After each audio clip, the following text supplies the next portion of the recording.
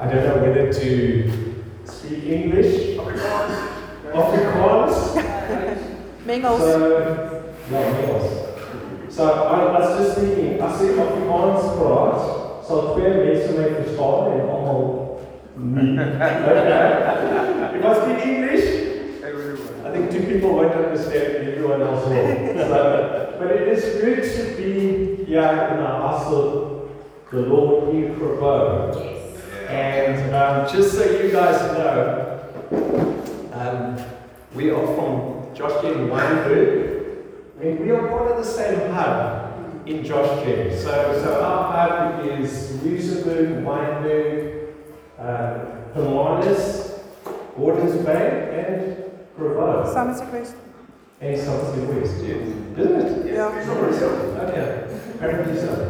So, my beautiful wife Corin, over there, and myself, my name's Dimitri, Corin, we've got 4 children, I'm not going to tell you all their names, but interesting fact, we are a family of 6, and we've got the Gabriels with us, the worship leaders at Wynberg. They're a family of 6. We've got 3 daughters and 1 son, and they've got 3 daughters and 1 son. And together we make up at least 1/8 of the congregation.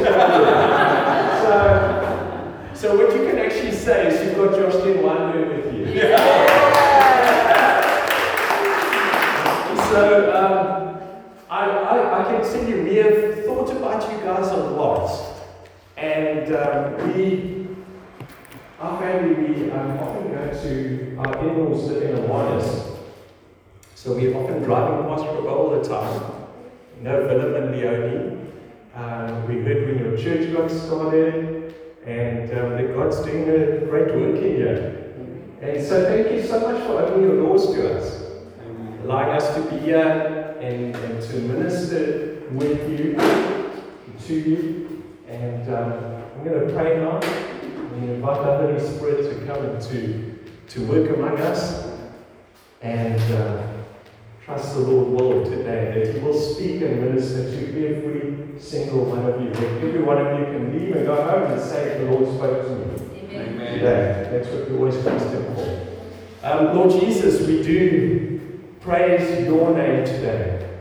And we thank you, Lord, that you are good, that you are a good Father, that Jesus, you are a gracious Savior. And Holy Spirit, you are comforter and our peace. And today, Lord, we bring ourselves before you. Today is Sunday, it's the Lord's Day, and today, Lord, we be gathered together like we are today. And you said where 2 or 3 are gathered in your name, that you're there in the very midst. And we praise you, Jesus, and we want to see you work in us today. So we open our hearts to you, and Lord, I know fluently or not, but Lord, we one body in Christ. Amen. And that, Lord, we can connect with each other through you. And I pray that today I could just be like an old friend here, that we can speak to each other and just, Lord, let your word minister and fill our hearts and fill our souls. In Jesus' name, amen. Amen. If you have your Bibles here, you can turn to 1 Chronicles chapter 13, we're looking at a few verses. And the question I'd like to ask you today is a very personal one. It has to do with your home. How many of you have a home? You live in a home? Okay, good. What are you? That's wonderful. The question I want to ask you is Christ at home in your home? I want you to think deeply about that. It's not just a sermon title, it's a question that I felt by the Lord to bring to you and to ask you today, is Christ at home in your home? We're going to look in a few moments at a family in the Old Testament, and Christ was in their home, and the difference that it made. If you are taking notes, you can title your notes today, Is Christ at home in my home? That's so important. You know, we often emphasize when we talk, and I think something we all desire across all our church gents is we desire the presence of Christ in our congregations. Amen. We pray for that. We seek that. And it's so important for us when we are gathering that Christ is there and that we can sense His presence. But you know, when I think about it, we at church on a Sunday, maybe 2 hours, maybe more, maybe less. Maybe a calm group, 2 hours, maybe more, maybe less. But the majority of our time of our week, 80 hours, upwards to 120 hours a week, we're in our homes. Is Christ present in your home? Are you seeking His presence in your home? That's so important for us to consider. I know we all, and especially the wives here, decorating your home is something important. Making your home a place where your children can feel comfortable. If you're just a couple, husband and wife, you haven't had children yet, a place where the two of you can have those candlelight dinners together, enjoy each other's company. But the home is a special place. The home is where we have all our earthly possessions. Our homes are where we eat, where we feed, we take care of ourselves, we keep ourselves clean and clothe ourselves, and that's all the home. Is there something more to the home than just those things? The scripture that I have here in 1 Chronicles, it's telling us about a man, a father, and a husband whose name was Obed-Edom. And the count, if I can give you a little background here in 1 Chronicles 13, was a time where the Ark of the Covenant was about to be brought into Jerusalem. And as it was being brought in, the people that were transporting it were doing it not the way that God had intended. The priests carrying the poles, bringing it in to the place, but they put it on an ox cart, and they were carrying it along, and along their journey, they went, maybe it's a little dongo or something, like when you go in Crowbar Main Road, you hit those little holes, and this thing started sliding off, and a man came and he tried to stop it, and he died. He got too close to it. And King David, who was arranging the transport, he said, stop. We're not taking this into Jerusalem. We're just going to just pause on that. And he's like, over there is a man, his name is Obed-Edom. He's a Levite, one of the worship singers, plays the harp. Let's go leave the ark in his house. Now, how would you feel about that? That ark has just killed somebody. And they say, bring it into your house. And how would Obed-Edom do this? Would he happily bring it into his house? What would happen? You've got to realize that the ark, you can just go forward one here. There's a picture here. Just so you guys know, we're not talking of Noah's ark. We're talking of the Ark of the Covenant. And the Ark of the Covenant was that special item, the most special item of the tabernacle of the temple. And now, it was in the house of a man named Obed-Edom. Let's read about this here. 1 Chronicles 13, and it said in verse 6, and David and all Israel went up to Baalah, to Kirjath-jearim, which belonged to Judah, to bring up from there the ark of God, the Lord, who dwells between the cherubim, where his name is proclaimed.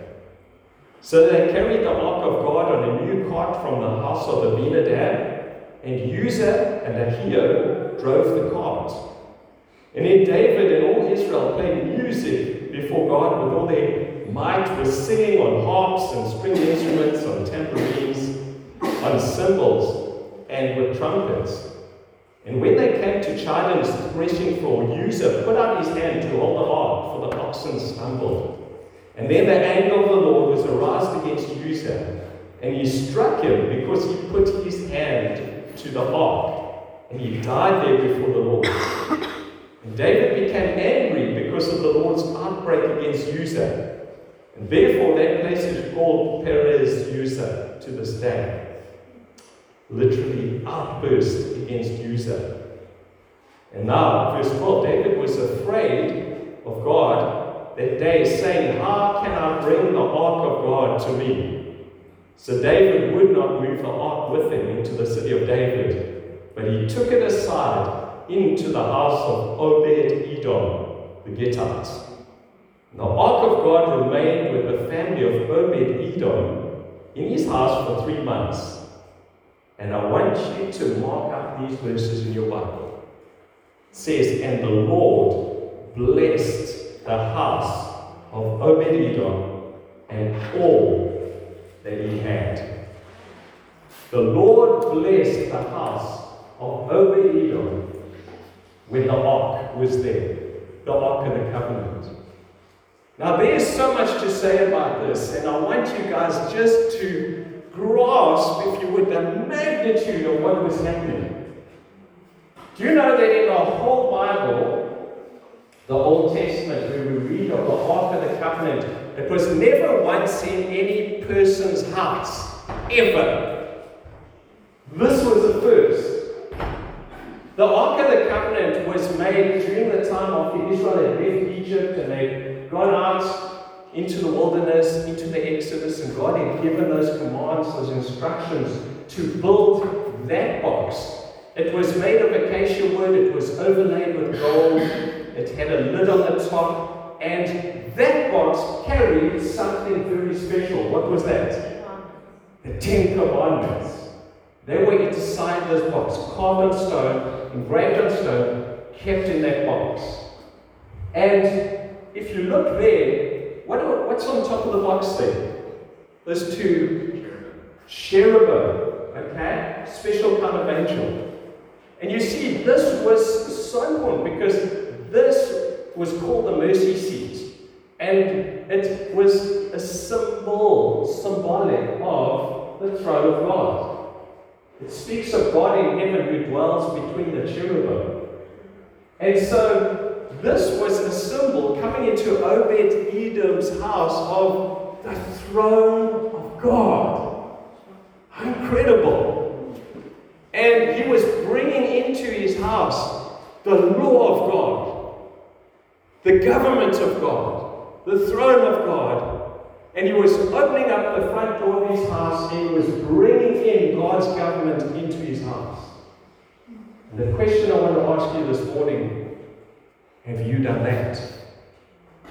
Have you opened your house up to God and to his government? Is his law upheld in your house? Is the question I'm asking. And I want to share with you a little bit. This beautiful woman here, my wife, and I, we've been married, I say 25 years, she says 26, somewhere around there. We've got 4 children. We have a wonderful home, but what was so important for us in setting up our home was we wanted Christ in our home.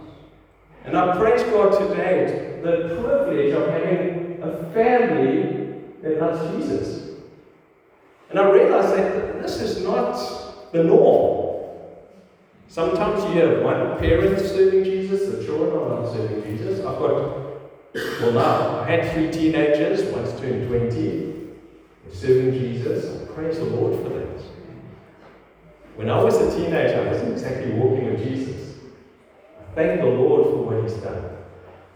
But I want you to think distinctly, because I believe something important. Not every Christian has a Christian home.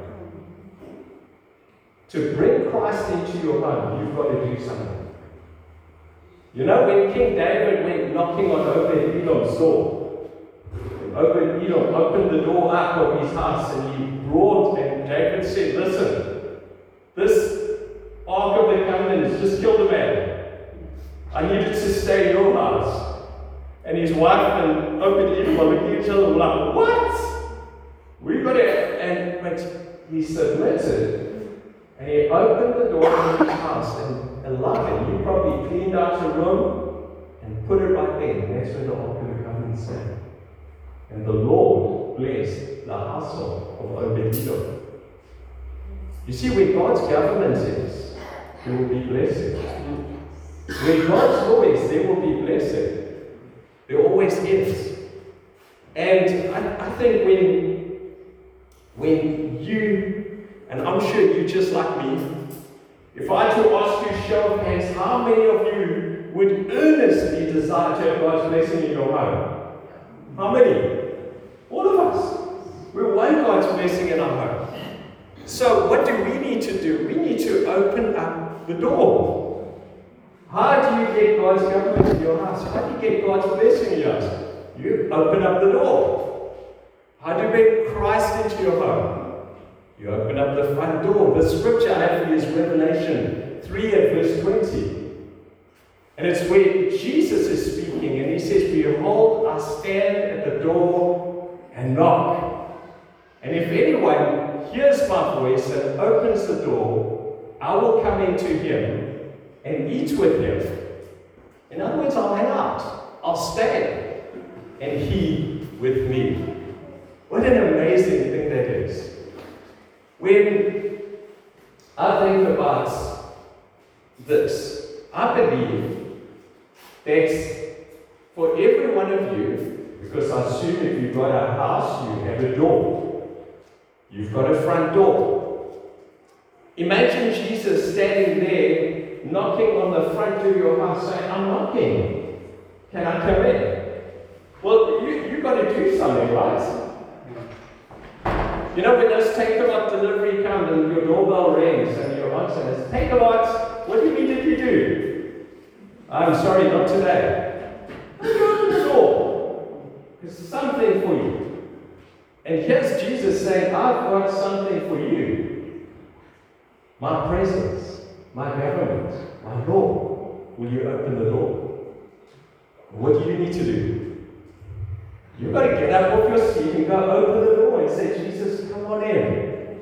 And then he says, if you've heard my voice, which I trust you're hearing his voice today, if you've heard my voice, and you make a decision, I'm going to open the door. Jesus says, I will do something. I'm going to come in. Eat with you. In other words, have close fellowship, connection with you. And you with me. Isn't that a wonderful promise in the Word? How many of you got that marked out in your Bibles? Okay, everyone? That's an awesome promise. Now, I want to turn you to the New Testament just to show you what it looks like when a Christian opens the door of his house and Jesus moves in. That's pretty radical. It's in Acts chapter 16. And if you can turn there, it's in the New Testament. Acts chapter 16. Now it tells us about Paul and Silas, the two apostles, as they were in a city called Philippi, and they got beaten up. They were preaching the gospel. They got beaten up. People didn't like their message. They got thrown into prison. And at midnight, they were praying, praising, singing to the Lord. And suddenly there's this earthquake, and the gates, and the whole prison is open. People's chains are falling off of all the prisoners. And the prison guard, who's probably a Roman, he sees this and he just thinks, whoa, all my prisoners are escaping. And he's about to kill himself. He had drawn his sword and he was about to end his life, commit suicide. And Paul says to him in what verse is it? Verse 28. Paul called out to him in a loud voice saying, do yourself no harm, we're all here. And then he called for a light and he ran in and he fell down trembling before Paul and Silas. And he brought them out and he said to them, sirs, what must I do to be saved? I wonder if there's anyone here this morning who's also wondering what you need to do to be saved. Maybe you're here this morning and you've come to church. Do you feel like you're not really connecting with God? Well, the answer to connecting with God is called salvation. Giving your heart and your life to Jesus. And so he asked, and what is Paul's answer? How can I be saved? What must I do? And they said to him, believe on the Lord Jesus Christ, and you will be saved. Now notice, he didn't say live a good life. He didn't say, okay, start tithing, join a church, be a good person. He said, believe on the Lord Jesus Christ. Believe what about the Lord Jesus? Believe that Christ came into this world, sent by God the Father, that he came in and died for your sins and for my sins, because he loves you. And for you to get saved is you respond to that love. The love that hung on the cross. It said, Father, forgive them, they don't know what they do. And Paul is presenting this to him, and he says, you just believe in Jesus. Put your faith in him. Become a Christian. Turn from your sins. Come to Jesus. And he adds, he says, look carefully now again. Verse 31. Believe on the Lord Jesus Christ, and you will be saved, you and your family, your household. In other words, Paul wasn't saying, I just want you to be saved. He's like, I want your whole family to, I want Christ's presence to be in your home.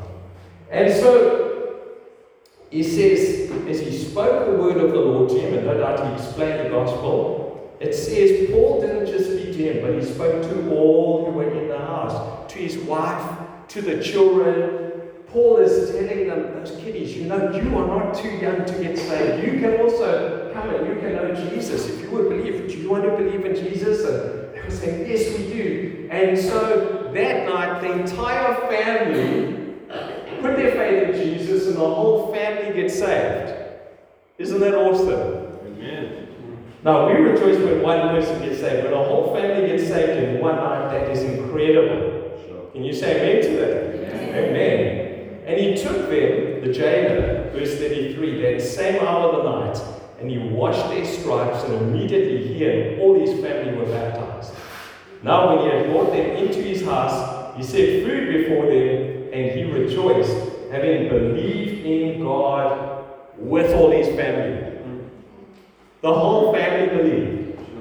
In one night, Christ knocked on the door, they opened the door, and there was the jailer and his wife and their children, and they said, Jesus, come into our home. And Jesus came in.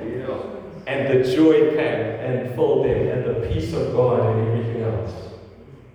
You know, there is something so incredibly special about a home like this that says, Jesus, come in. Do you know that in your Bible, of course you do, you've got a book called Philippians. This was the beginning, the nucleus of that church. The saved family. A church was birthed and born out of this. There is something special. Folk, I don't want you to miss this. Your home matters to God. That's right. The church is not just this, the church is that. The church is your home and what Christ is doing in your home. Yes. You know, there is something so wonderful about a Christian home where Christ is. No, I grew up in a Christian home. We, this past week, celebrated my father's birthday. My father and mother are still alive. My dad, I don't think one of you would guess his age. He's 94. And I grew up in a Christian home. Not just a Christian home, but a home where Christ was. Where my parents had opened the door and said, Jesus, come in. And today I praise the Lord that I'm walking with Jesus. They modeled for me what a Christian home looks like, and Corin's parents modeled for her what a Christian home looks like. And that for my father and mother, they started with Jesus. My sisters are walking with Jesus, and their families. And this is what God wants to do. God is into saving households. And even if your whole family is not yet saved, the Bible does say there's a holiness upon your home. And it's a matter of time before they're all saved. And you see, we've got to persevere in these things. But when I was growing up as a young boy and getting older, I can remember slowly coming to learn that not every home was like my home. I can remember a friend of mine, his name was Daniel. And Daniel, apparently their family, they were Christian. But as I got to know him, I realized that Dad and Mom didn't share the same bedroom.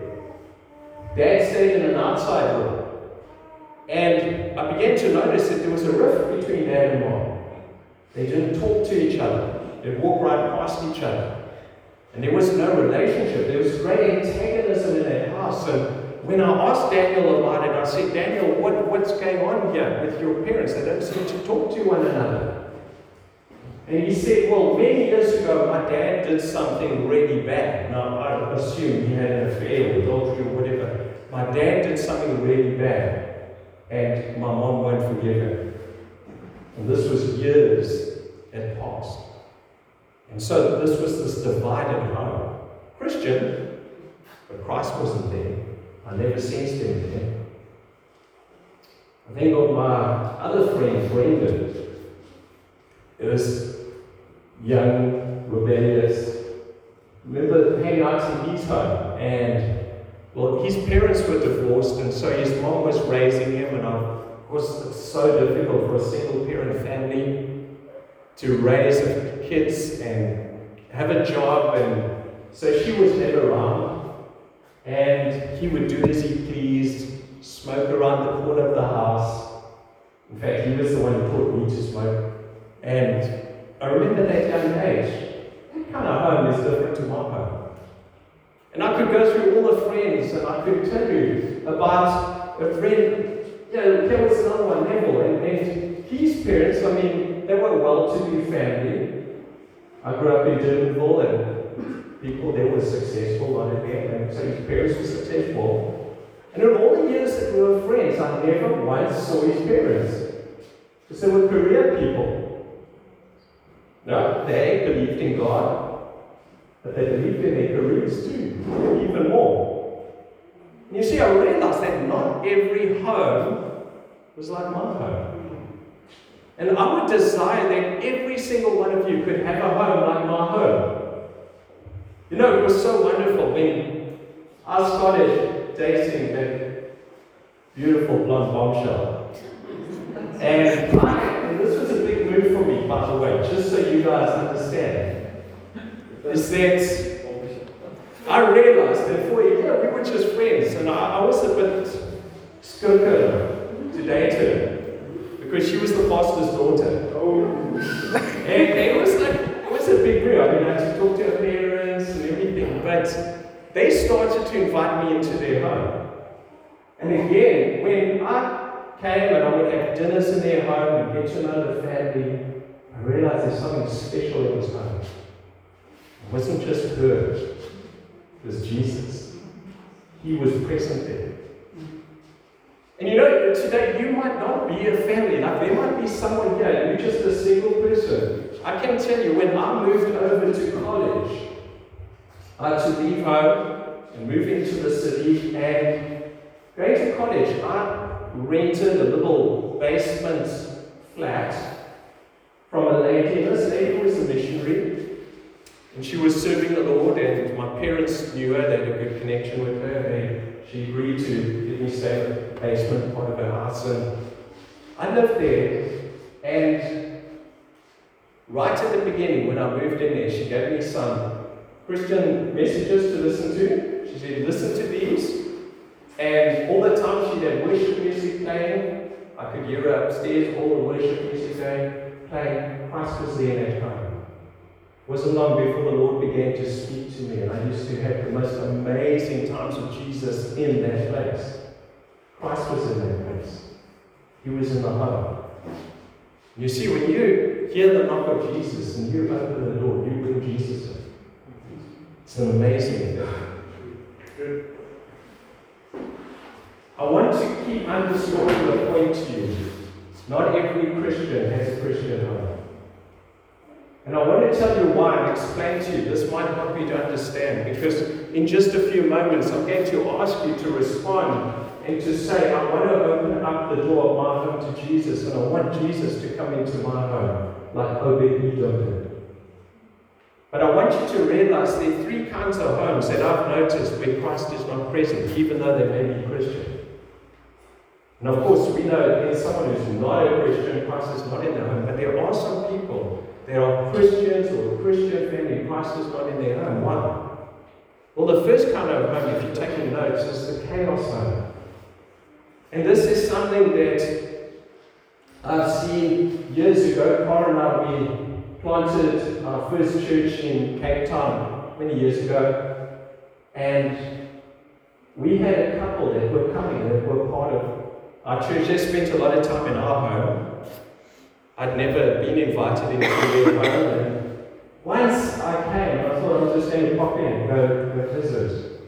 And what I discovered was so sad, because it was just the most chaotic, disorganized, filthy, dirty, just not looked after at all. And you know, our God is a God of order. And where there is disorder, where there's a chaos home, and maybe you've got a chaos home, where there's just disorder, the kids aren't disciplined, or being disciplined in love. There's just this complete chaos. Everyone just does their own thing. There's no unity in the family. Everyone's on their own mission. Financially, bills aren't being paid, and it's just chaos. Christ is not in that home. Because our God is a God of order. And that Ark of the Covenant, Obed-Edom, when he brought that Ark in, he was bringing in the government of God. Now you go to heaven and you tell me that there's chaos and disorder and disruption and fighting and kicking and screaming and so on in heaven? I don't think so. So you bring the Ark of the Covenant, you bring the Ark of God's presence into your home. You need to deal with that. You need to start getting order into your home. So important. And then the second home, where Christ is not present, is the conflict home. Like I told you, that friend Daniel and his parents, there was conflict. Not just chaos, there was conflict. And that conflict home I experienced just for a short time of my life. I was on a trip, I was doing ministry in another country, and the ministry partner, who had a lot of influence and a lot of authority. And I went to go stay in his home, and I discovered that was a conflict home.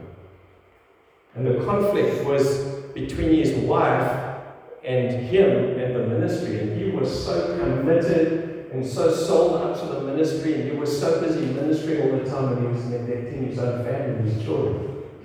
His dad wouldn't talk to him, his son wouldn't talk to him. His son was in rebellion. His wife, the moment she got my ear, she started talking to me about just how much she resented her husband and all his ministry and all his time that was going in, and how she was being neglected as a wife in her needs. And I couldn't wait to get out of that home. It was a conflict home. The third kind of Christian home where Christ is not present, I even hold back on saying this, the cinema home. It's the home where Hollywood is at home, but Christ isn't. It's the home that you walk into the lounge and all the chairs are all pushed around in a circle, and the TV is the God of the home. It's all about entertainment. Guys, if I'm convicting anyone, I'm sorry, but receive it. Don't be sorry. Because this is something that I've experienced, and Cora and I, we have done a lot of home visitations over the years, and sometimes we go into a home to meet a family and spend time with them, Christian families, and they wouldn't even turn the TV off. And we'd be sitting, and it'd be so awkward because we're all facing the TV and we're sitting trying to have a conversation with them while the TV's on. Sure. And eventually, my wife Karen, she's very bold, and she would eventually, after a few times, she would say, "Do you mind if we turn off the TV?" And we're like, "What?" But where Hollywood is, a lot of time Christ isn't. And in those kind of homes, the only Jesus that is being mentioned is the movie actors that are going, "Oh, Jesus, Christ, oh my God." And I tell you, the law of God and the covenant of God isn't in our home where God's name is being blasphemed day after day after day. And if you've got one of those kind of homes, you need to make a choice. Because Jesus is standing at the door and knocking, and he's saying, "Will you exchange your cinema for me?" We need to make the tough choices. And there are the chaos homes and the conflict homes and the cinema homes. And I praise God I haven't grown up in any of those homes, and I don't have any of those homes. But I've got a home where Christ is. And I want to share with you in the last moments how you can make Christ at home in your home. And this involves all of you. And I want to get practical here, because I want to start first to the fathers. Where's the fathers here in the house today? Fathers, dads. Good. Okay. I want to give you up some scriptures, and we don't have time to go through all of them.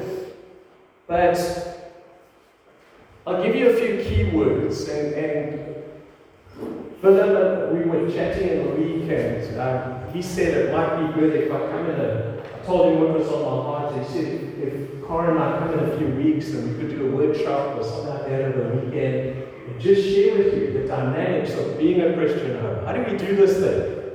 So important. And how can I make Christ at home in my home? Fathers, you be the priest, the provider, the protector, and the present one. Just write down those keywords. They'll make sense to you as you go along. But Joshua 24 and verse 15, Joshua stood up when he was challenging Israel, and he said, "As for me and my house, we will serve the Lord." Now, Joshua there was making a declaration of faith, of service, of intent.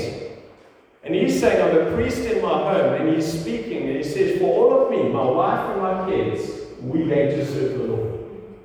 Joshua was taking the leadership position. I've got a real problem, and I know God does too, with those kind of homes that are led where there's a Christian husband and a Christian wife, but the mom is the spiritual leader. The man, maybe he's working and doing the business, but the wife is the one at church taking all the notes.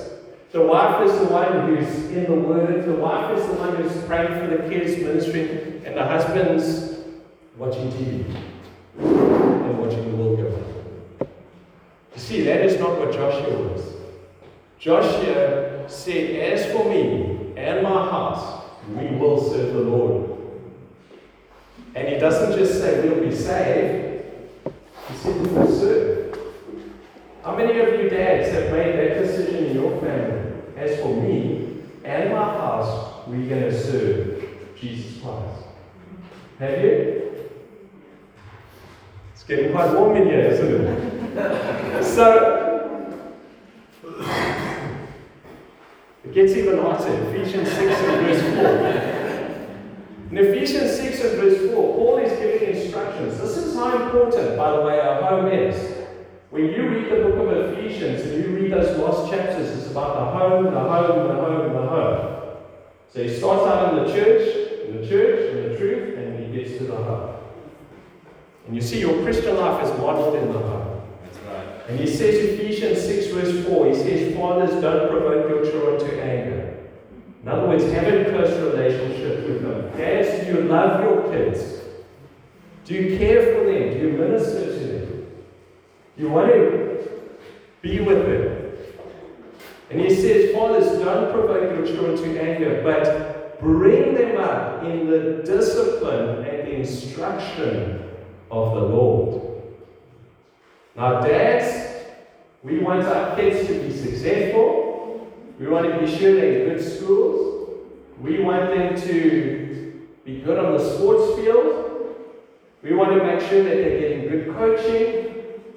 But are we bringing them up in the Word of God?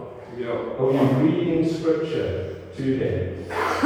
Do you know, last night I was quizzing the dad God, I said, because his kids are walking with Jesus. I said, what's your approach? How do you guys do this? I said, well, we have family times to read the Bible, talk, share Scripture, and look at the fruit. His kids are walking with Jesus. For us, our habit is every morning before school, our kids, and listen, we're one of those early morning families. We've got to get up early. And I'll have my devotion time with the Lord. My kids have to be at school. We have to leave the house at 7 a.m. And 6:45, more or less, we together. We put on the TV, have a worship song. We all sing, all the kids, we'll sing a worship song. And I let them choose. So they'll choose the funky kind of, worship songs. And we'll sing a worship song together. I'll share scripture with them. They'll all take turns reading a scripture. And we'll pray together. And they go out of the house. It's how I like to send them out of the house. They've met with the Lord first. And those kind of things falls on the dad. It's not Corin's responsibility. That's my responsibility. Okay? You want to bring Christ into your home? It starts with the Father. Amen? Amen? 1 Timothy 5 and verse 8 says, and this is the Father as a priest, as a provider. Dads have got to provide spiritually and physically. Protector, present. Okay? If there's something weird happening out in your garden, you're hearing banging on a window or whatever, you don't send your wife. You go. That's it. Okay? You got that? 1 Timothy 5:8, and it says, if anyone does not provide for his relatives, so it's talking of a father, and especially for the members of his household. Guys, this is a hectic verse here. If you're not providing for your family food, their accommodation, looking after them, paying the bills, if you are not doing that, it says you've denied the faith and you are worse than an unbeliever. Sure. This is heavy, isn't it? Okay, I told you it's going to get hot in here. As the father, your role is to pay the bill, not your wife. Yes, she can work, but it's your role to make sure the bills are being paid, your kids are clothed, there's food in our house, the lawn is mowed, that you're taking care of all those things. That's your role. Okay? Don't pass it on to your wife. Okay? So, that's the father. And then present means that, it's not as soon as you get home from work and it's like clothes off, got my biking stuff on, I'm off. I'll see you after 8. Kids are asleep. There's no relationship. Be present in your home. You're not working so late at night that you're missing your kids. Your kids are more important than your job. Okay? We're on this? Some are nodding, some are not nodding. Okay? You can argue with God afterwards. Okay? But that's the role of the dad. He's the priest, he's the provider, he's the protector, he's present. Mothers are put there calm. Because Proverbs 21 and verse 9. Solomon, who had so many wives, he says, you know, if you're married to a wife who likes to argue, it's better that you live on the top of the roof. Okay? You know, this way, you always want to straight argue, fight. He says, no, just live on the top of your house, brother. So maybe some of your husbands, you can talk to your wives about this. Proverbs 21, verse 9. But the mother is, she brings, and it's a beautiful thing. Corin does this beautifully in our home. She brings a calmness into it. And there is something, and you know, when I was dating Corin, I'll tell you this, when I was dating, I picked up something about her. There's, like, when she would get into the car, it's like, I just feel like this calmness, this peace. There was something that she brings into our home. And that's a woman who walks with God. There's a peace that brings in. You know, being a kid is like tense. You know, when our kids come home from school, hey, I can see that, you know, it's hectic. Being in the world, it's not easy. And faith is challenged. My one daughter, they've been taught evolution. There's all these things. Again, you know, the world's trying to brainwash them into its ways. They're dealing with all kinds of sexual stuff and perversion, bad speech, all that kind of antagonism. And they come home, and they walk home, and there's my wife to greet them at the door. And the calmness comes with it. It takes about an hour. It's a beautiful thing. Luke 8 and verse 2 and 3, and it talks about a group of women. So Jesus had his 12 disciples. Then there was a group of women. And it said they cared for him and they provided for him wherever he was going. 1 Timothy 5, 9 to 15 tells us that women who live for pleasure are dead while they live. They need to live for Jesus. And it speaks of you can look it up in your own time, but that's an important passage there. It's talking of widows, but it says the kind of people and women that they need to be. Raising children for a woman is a very, very important goal before God. Speaks of the woman who raised Timothy, his mother and his grandmother, and it sets them apart. Paul even mentions them. Titus 2, 3 to 5, and it says here, tell the older women to behave as those who love the Lord should. They must not gossip about others or be slaves of wine. They must teach what is proper, so the young women will be loving wives and mothers. Each of the young wives, must be sensible and kind, as well as a good homemaker who puts her own husband first. Again, I've just got to tell you, my wife, I actually want her to chat to you guys sometime, maybe after 4:12, where she can just minister to you women and tell you, this is what a wife needs to be before God. This is how you do it. She does it so well. And she puts me first. I'm secure in our marriage. There are times when she will push all the kids away and say, I'm talking to your dad now. And those priorities are in place. And then it says a good homemaker. Okay? Not you can have work, you can have a career, but are you investing in your home?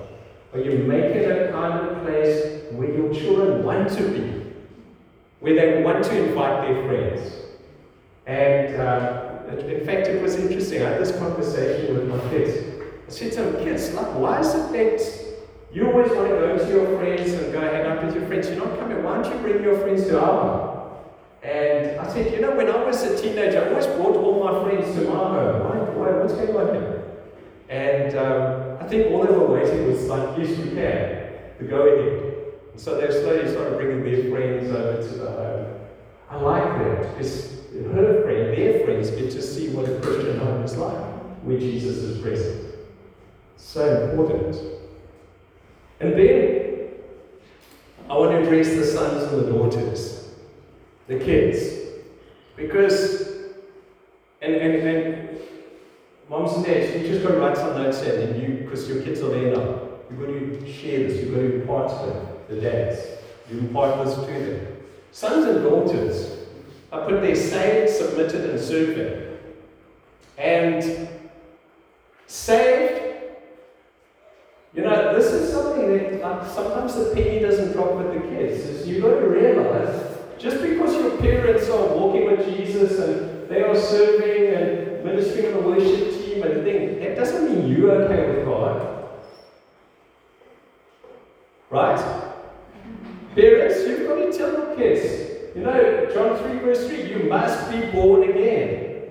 Your kids are not like some kind of special thing that just because you are saved that they're also good with God. No, you can be serving the Lord, but your kids can be like Samson. So just realize, Christian home does not guarantee Christian kids. So your kids need to understand. You need to have those conversations with your kids. I would always have them with my children. Are you saved? Do you know Jesus? Do you know if you would die, would you go to heaven to be with Jesus? Because sometimes kids who grow up in Christian homes, they can be like really nice kids, but inwardly their hearts are pure. You look on their phones and you see what kind of people they are. They're pagans. And you just think they're nice because they live in your home. Look at their phones. Amen? Amen. Guys, you're too serious today. This is real stuff. This is where the rubber hits the road. And so they are saved, second, submitted, and listening to dad and mom. I know obedience is sometimes heavy, but Colossians 3 verse 20 says, children, obey your parents in everything, for this pleases the Lord. My little son Micah, because he's a boy, and I tried to give him outside work. So I bought a broom for him, and I said, okay, now you've got to keep the outside clean. And every time he comes home from school, and I'm like, okay, go sleep. And it's like, and he has this like little moment, and I'm like, dude, if you complain, I'm going to give you twice as much to do. Go do it. And at that young age, there's all the rebellion of hell inside of him. I've got to drive that out. I've got to make sure that he is obeying and submitted and surrendered to me and to Corin.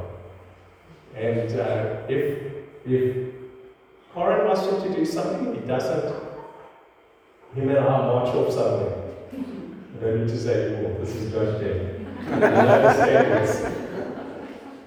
Saved, submitted, serving. The Bible says in Galatians 5 and verse 13, through love, serve. Is that the time already in my head? Okay, gosh, I'm going to tailor it here. Through love, serve one another. Brothers and sisters, they need to realize you guys have to serve. You've got to look after each other, help each other, do things for each other. It's so easy when you're kids are living in a home that are just here for me. Get my needs met. I was challenging my daughter the other day. I said, hey, I like the salad that you made. Did you make it for everyone or just yourself? We've got to have those things. We've got to challenge. Your kids need to be saved, submitted, and serving. Your wives, you need to be calm and caring and counseling. Bringing the truth into the home. Fathers, you're the priest, the provider, the protector, the present. Is this kind of stuff, is it hitting the mark? Because this is what we need to do. The whole family together need to invite Christ into their home. And I want to encourage you guys. I'm going to close right here. I'm sorry, I didn't even realize how long I'm like a rambler. Sometimes I just go. But guys, I hope this has helped you. I hope that this is something that can change your homes, bring Christ into your home. Obed-Edom, he opened the door when King David stood there with the ark. And he said, okay, let's bring it in. Bring in the presence of Jesus into your home. And I'm going to pray, and I think this is so important. When Cara and I moved into the house where we live right now, I found a rock, and we painted on this rock the verse. It was Psalm 18:46. The Lord lives, blessed be my rock. And I put it by our front door. And it said in the middle of the year, gone through storms, gone through bad weather, the Lord lives. Where does He live? In my heart. Blessed be my rock. The Lord is the rock of my family. He's held us together through storms, bad weather, hard circumstances, the challenges of life, taxi strikes, everything else that you and I have been through. The Lord lives. Blessed be my rock. If you want the Lord to come into your home, do what Obed-Edom did, open the door. Jesus said, I stand at the door. If you want to make that decision, I want to invite you to stand and to come forward here.